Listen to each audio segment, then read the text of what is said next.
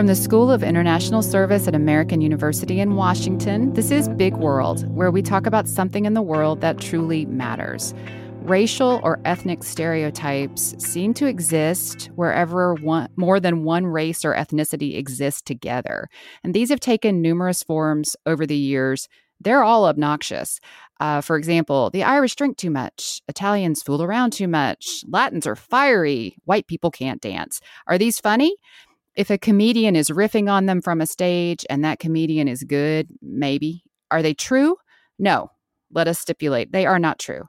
But none of the stereotypes I just listed endangers anyone or calls to mind a legacy of oppression and racism to the extent of those stereotypes that exist about Black Americans.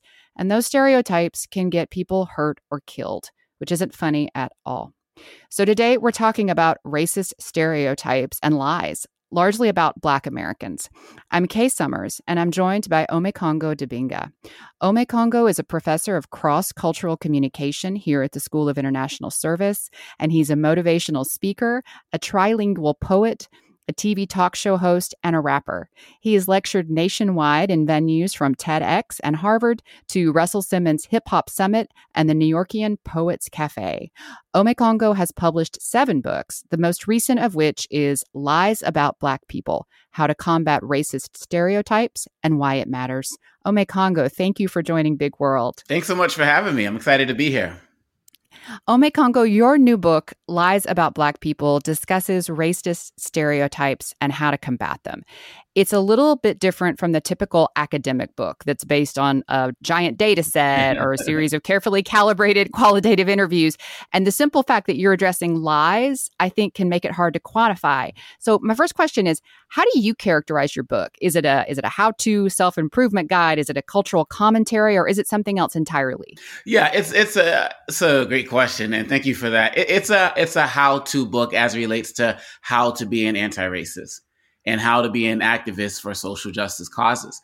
And I make the argument in the book that if you want to be an activist, you have to arm yourself with information. There's nothing worse, to the struggle than somebody who has the passion but doesn't have the information to go out and fight. So, in the book, I interview people of different backgrounds who are on their anti-racist journey. I have activities that people can do at the end of many of the chapters. I infuse it with some of my original poetry, and I challenge people within the book to really look into themselves, to really figure out what it is that they want to do by understanding who they are first, before they get out into the movement. So it's how to be an activist type of book. What did your research and writing process look like? And how did you decide which stereotypes to address and focus on when you were writing this book? So it's very interesting. When I first started with the book, the idea was, I want to write this for like white suburbanites coming out of the summer 2020 and 2021 and the like. And they're like, I'm chanting Black Lives Matter, but I want to know more. I want to go to a deeper level. So when I was thinking of the chapters, I went online to social media and I asked people, what lies were you told about Black people? And here's the thing, Kay, more Black people responded than white people. And so they were talking about all of these lies and how it affected them and their lives. And that's when it made me really realize that these lies about Black people, it was a reminder that they don't just apply to white people or Asian people or Hispanic. They affect us as well. And so the lies that people told me became the lies that they were told became the chapters of my book. Omekongo, we know that false stereotypes and lies have been part of the basis for prejudice and violence against specific groups for millennia. And you just mentioned that you were asking about lies and you were actually getting the responses from the people who had lies told about them, and they had kind of internalized those almost. So how do lies and false stereotypes gain traction and power in people's minds?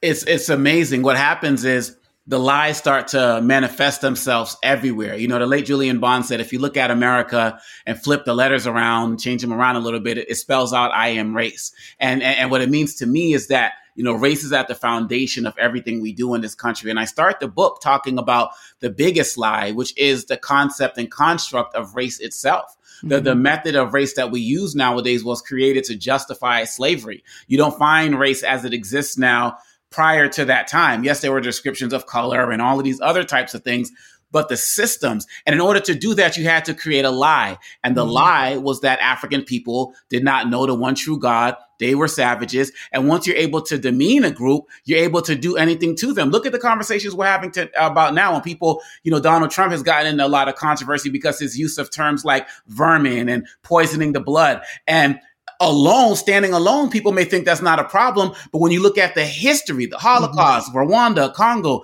this is the language that is used to dehumanize people. And when rodents, vermin, scum, when you use that language, you feel like you can do anything to them. And so that's part of it. And then another way the lie spreads is that you have to implant the lie into every aspect of society. So you start with the little cartoons that the kids watch. Go up on YouTube and look up Bugs Bunny's racist past or Disney's, racist past and the movies and TV shows that we used to program our children. Well, then that comes into the curriculum. After that, it goes into policy. And so we start in different places. But if everywhere you turn, you see the lie that you were told manifested, look at how Jewish people were stereotyped in some of these earlier cartoons with the big noses and all of these other types of things. And then you start to see it in the TV show, and someone puts like a prosthetic, a prop on their nose, and it manifests in little ways, and then it starts to become policy. That's how the lies spread across the country and across the globe. I have a chapter in here about anti-racism and anti-blackness, being global as well. And these tropes, these stereotypes, these lies, they become part of the culture. And before you know it, they are taking up all this space in your brain rent free. They just exist there. That's right. It's, and then, look at what's happening right now. I have a whole chapter in here on critical race theory. Critical race theory is something that is not taught in K-12 schools. It's not even taught in undergrad. It's a law school course. But because of the lies that people have spread about Black people, they want you to know this about Black people and think Black people are better and, white kids are not as good as Black kids. It has actually become law in states like Florida and Oklahoma, literally banning critical race theory. The lie that was told manifested into policy. And we have seen that throughout history. Oh, my gosh. In the book, you discuss the need to examine the words we use to describe Black people and other groups of people. And you state that you no longer use the term people of color, and you disagree with the rise and the popularity of the term BIPOC, which for anybody unfamiliar with it stands for Black, Indigenous, People of Color. Why do you believe these terms are inaccurate or just not good? And why is it important to re-examine our vernacular? Well, I wrote a poem about it that's in the book. If you'd like to hear, just let me know. But it's a short one. I would. So, Let's start that way. Then I'll answer your question directly. What makes me BIPOC? Is it my locks, the way I talk, the way I rock my socks? What makes you white? Is it because you're always right?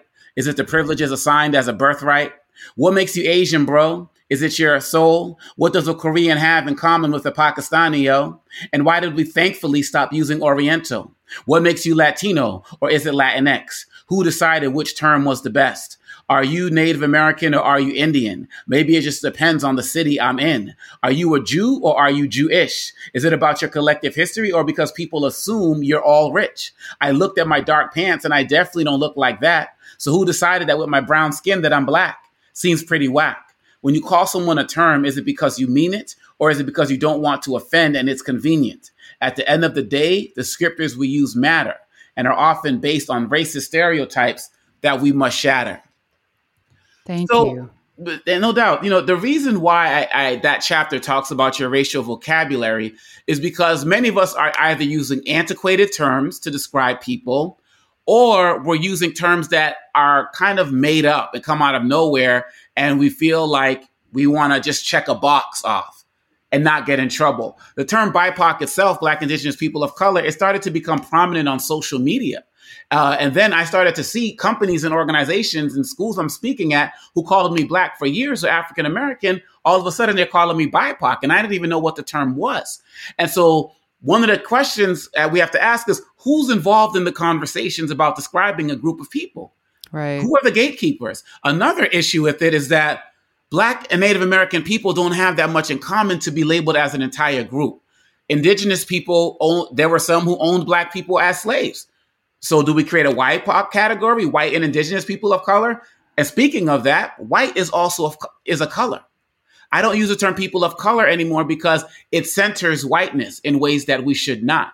And it groups all these people together who don't have that much in common. Black people, Buffalo Soldiers were part of the slaughter of Native Americans. So why is it that we have to create this random category and then it's prominent everywhere? So I just believe we have to ask those questions about everything. Latino, Latinx, the list goes on and on. It's not about I'm the decider. It's about, are we giving real thought to the language we're using and where it's coming from? And is it really appropriate? Or are we just trying to check a box off and not get in trouble? Right. And it's troubling if you think that, especially if it started on social media and particularly character limited social media, you don't want to be conflating the historic experiences of various groups of people just because it takes fewer characters and then making that as you mentioned, these groups of people have, the historic harms and trauma that have been done to indigenous people worldwide are different from those from Black Americans whose ancestors were brought here. Yeah, it's just it's a very different. It's intellectually lazy, Yeah. When we look at, COVID-related hate crimes, so I saw some people call that a people of color issue. No, it wasn't. That was specifically for the Asian, American community. Now, sure, there were some other groups, some Black groups who got attacked here and there, but generally that was the Asian community that faced that. When we talk about unarmed shootings of people, that's not a people of color issue. It's Black people. Anti-immigrant sentiment that started to grow in 2016, it wasn't a people of color issue. It was primarily directed against the Latino community. Why can't we be specific about that? Why can't we break that down and give each group the attention that they deserve? That's what I'm arguing for. Mm-hmm. And Omekongo, back to your book, some of the false stereotypes discussed in the book, such as Black people can't swim, might seem at a glance to be more innocuous than other stereotypes, but in fact have a much deeper and more complex history. Can you explain where this stereotype evolves from, this idea that Black people can't swim? Well, I'll go far back and then I'll bring in a little current, like last, century or so. First of all, there was this idea when African people were brought here, as slaves, there was the idea of don't let them swim because they might try to swim to their freedom. They might try to leave the continent. So that was one thing. So that's always been ingrained in our society. But then you fast forward, we come to the 1800s and 1900s, this idea that, Black people were not allowed to swim in the same pools as white people. And so when we get to the 1950s and 60s, when legislation started to come out, which I talk about in the book about, desegregating pools and the like, you saw white communities that would rather let their community swimming pools close and not even let their own children swim in them than let Black people integrate into those swimming pools. And, there's stories of little kids crying as they're watching their community pools go away. You would have celebrities, like Josephine Baker or Sammy Davis, who would swim in a pool, and then that pool would get, they would take all of the water out and clean the pool before they, let another white person swim in it. And so this became policy. But what did this lead to, Kay? This also led to the rise of things like country clubs, because it's like, oh, okay, we can't have the government pool in our neighborhood, so we're just going to start private clubs. And then it's going to be exclusive.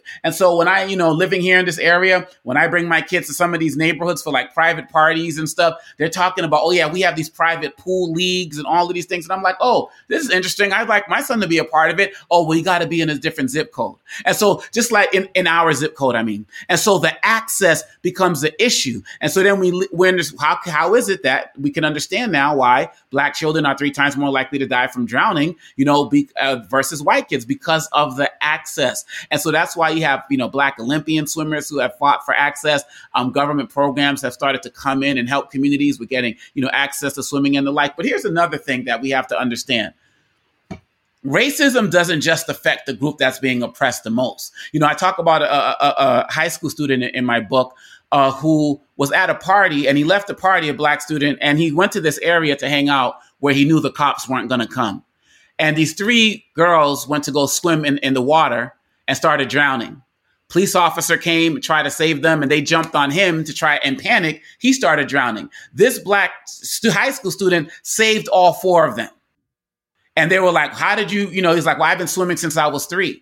My point is that when we're denied the opportunities to be able to participate in everything the American experiment has to offer, other people can suffer as well. A quick example going out of swimming, I talk about in the book about a man having a medical event on a plane, and the flight attendants wouldn't let a black doctor service him, but a white man came up and didn't even acknowledge give his credentials, and they let him service the person. So, a black person can't save somebody's life on a plane.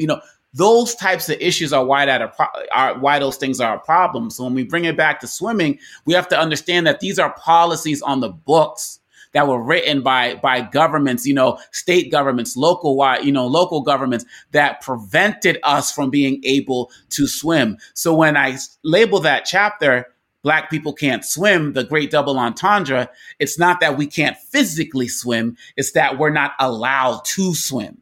That's the type of things that we're talking about in that chapter. And that particular lie, I think it exemplifies also the burden that these types of lies and stereotypes place on people for generations. So I'm thinking as a parent, if I have my small children, they're not small anymore, but if I'm going to take them to a pool, I don't want to take them to a place where people are going to be looking at them and acting like they don't belong and treating them badly or making them feel badly because it's supposed to be fun. That's so right. I'm in trying to think about what that would be like for a Black parent, particularly in times gone by, it almost shows you how it perpetuates itself, because if you don't feel good about taking your children there, then they're not going to be able to learn to swim, but you're also trying to protect them from this environment that's harmful. So the ways in which these lies seep into people's marrow, I think is insidious, and it's one of the things that struck me when I was reading that and thinking about that particular lie. And it's still happening today. I mean, if you look at all of those wild Black hashtags, they're swimming while Black, where you see kids who are at community pools or going to pool parties and people are calling the police on them. There's one video in Florida, which is just terrible, where the police come and break up a pool party. It's a multiracial party and specifically goes after the Black kids, and particularly a Black girl in her bathing suit, and throws her down and, puts his knee on her back. She's like 13, 14 years old. So a lot of these lies are still manifesting themselves in many ways today.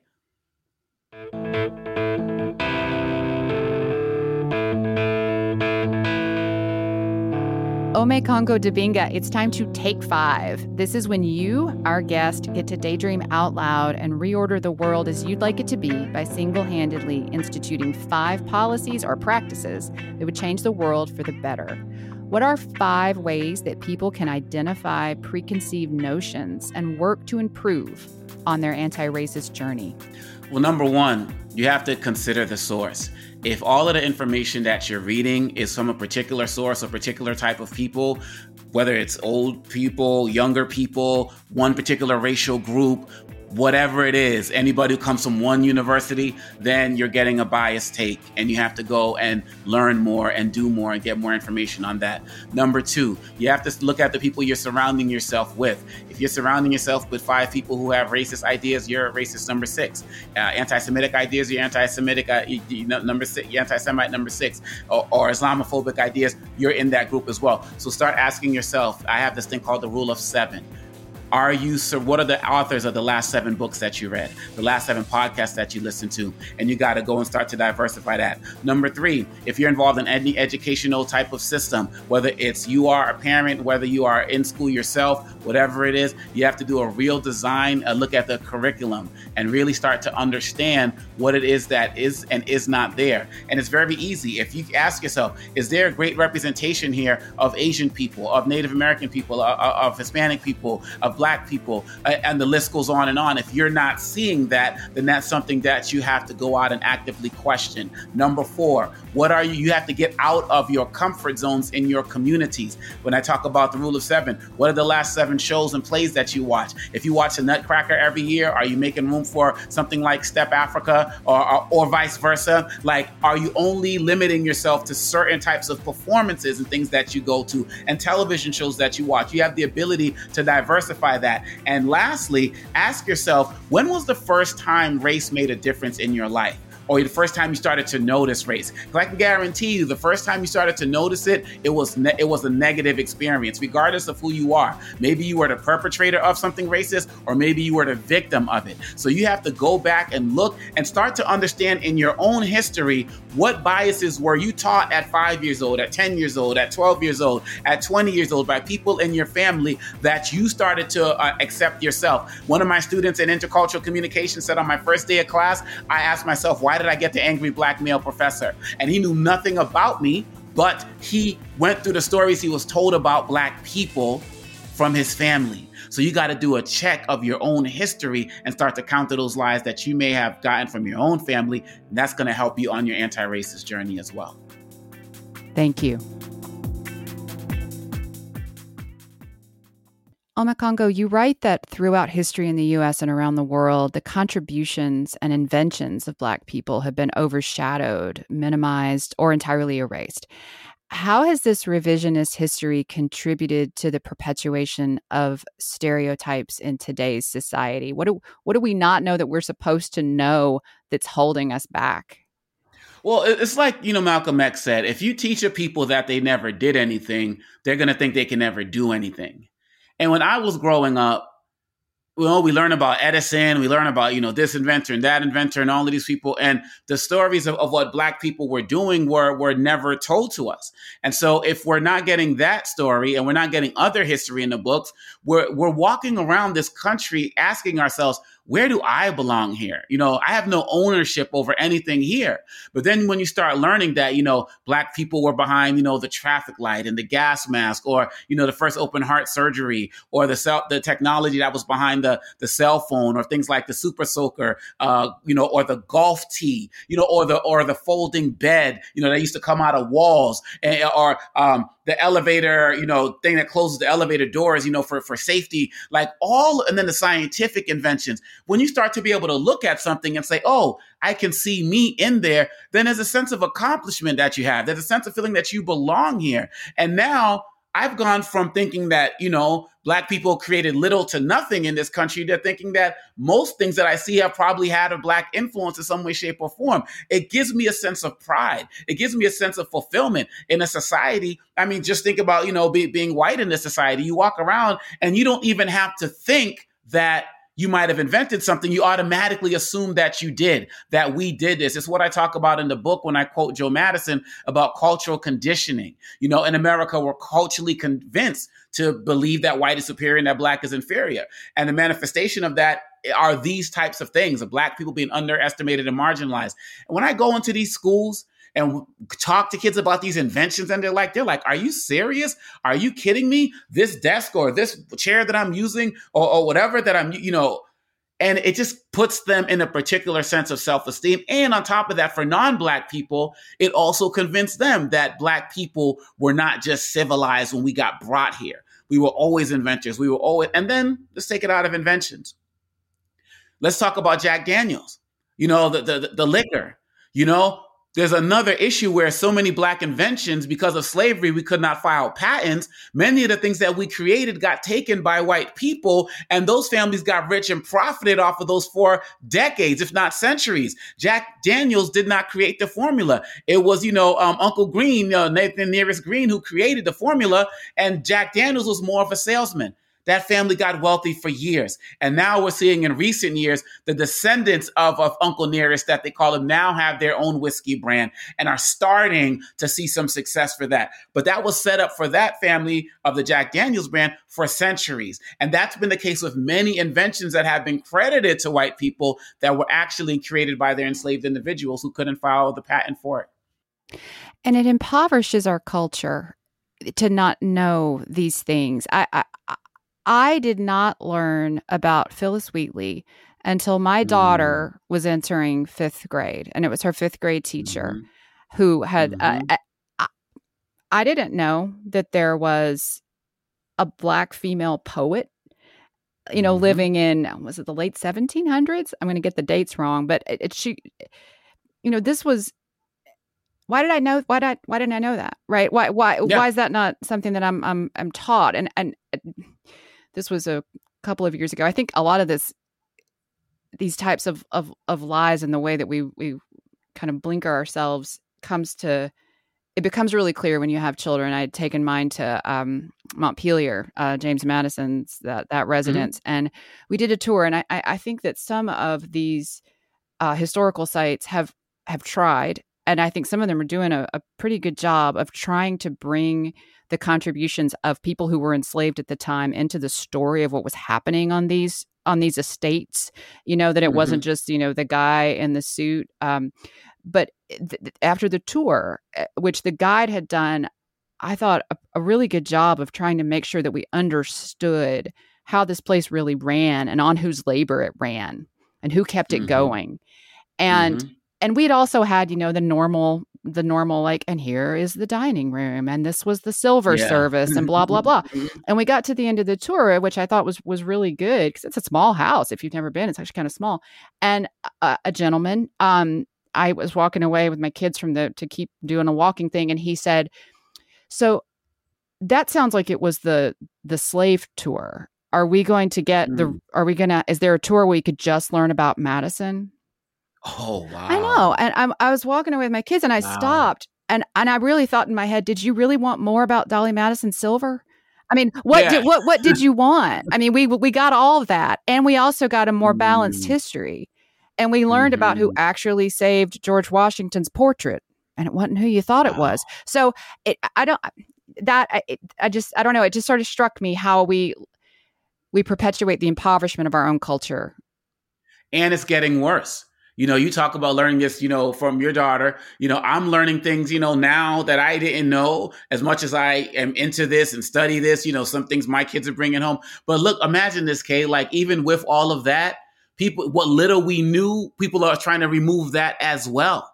Right. I at one school, I consult at a lot of schools. I work with them in their education programs and cultural competency. One teacher told me at a school that a parent came up to him and said, I want my kids to learn about Black history, but I want them to learn about the good guys like Dr. King, not the bad guys like Malcolm X, And so it's like they're trying to cherry pick what is able to be taught. And again, it's not just Black kids and Black people need to know this history. It's like you're saying with this Madison example, we need to be able to tell the complete story. And so much has already been left out. And what little we have, people are trying to erase. And America suffers because of that. That's why there was so much backlash to Obama, because a lot of people who never even worked with a Black person now had to be prepared to be led by one. And, cultural conditioning of that Black people can't lead, that Black people are this or that because of what we didn't get in the history books, that led to a lot of that animosity. And it also feeds into that idea that anyone from any unrepresented group, particularly Black Americans, has to be so exceptional in order to rise to the level. When you say, oh, I only want to talk about Dr. King, I don't want to talk about Malcolm X. Well, are we going to go back through and remove all of the white men who had, any questionable views or any, history that maybe we don't want to know about? There's a lot. But no, we learn about them and all of their, first of all, we whitewash the things that they did badly. But if we learn about them, we learn about it as sort of a full picture of a person, that they're allowed to be full people in a way that when you cherry pick just a few exceptional people, you don't get that fullness of a culture. You see that in Hollywood, which I also talk about in the book. When you look at movies like Hidden Figures and 42, a lot of these movies, what you think are about Black history, but they're usually about the white hero in the movie. Katherine Johnson said some of those things they put in the movie didn't happen. But the director said, he did it so that the white people would not all look like villains. That whole thing about her having to go across the, whatever to use the bathroom and get permit. She was like, I used whatever bathroom I wanted to, but those types of things that were happening, we have this throughout our history, 12 Years a Slave, the list goes on, that are designed to make white people look like the heroes when in many instances they weren't. And to make it always look like we could not have gotten a particular certain level of success or achievement without Black or white people giving us permission. And in many instances, we had to take our freedom in many ways. When we, brought this country to the ground in terms of the civil rights movement, it wasn't about our freedom being given to us. People knew that this country was not going to be able to move forward if we didn't get the rights that we were demanding. Omekongo Dibinga, I would love to sit here and talk with you all day. I feel like I would learn a lot, and I'm enjoying it. But we're out of time for this. I want to thank you for joining Big World to discuss disinformation in racist stereotypes, because it's disinformation. It's been a pleasure to speak with you. Thank you so much. Thank you. Thanks for having me. Big World is a production of the School of International Service at American University. Our podcast is available on our website, on Apple Podcasts, Spotify, wherever else you listen to podcasts. If you leave us a good rating or a review, it'll be like re-rolling your holiday lights and finding they actually fit inside the box whence they emerged. Our theme music is It Was Just Cold by Andrew Codeman. Until next time.